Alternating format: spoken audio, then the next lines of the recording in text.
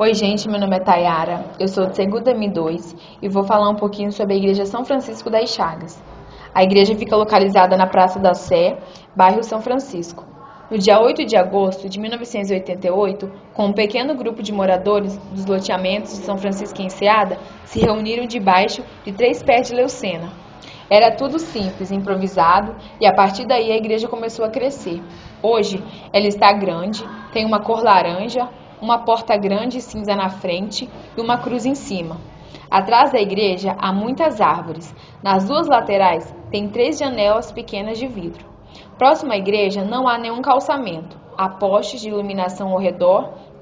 Na frente há um letreiro com o nome da comunidade e os dias e horários de celebração. Olhando de frente, na lateral esquerda, tem 3 portas e na direita uma.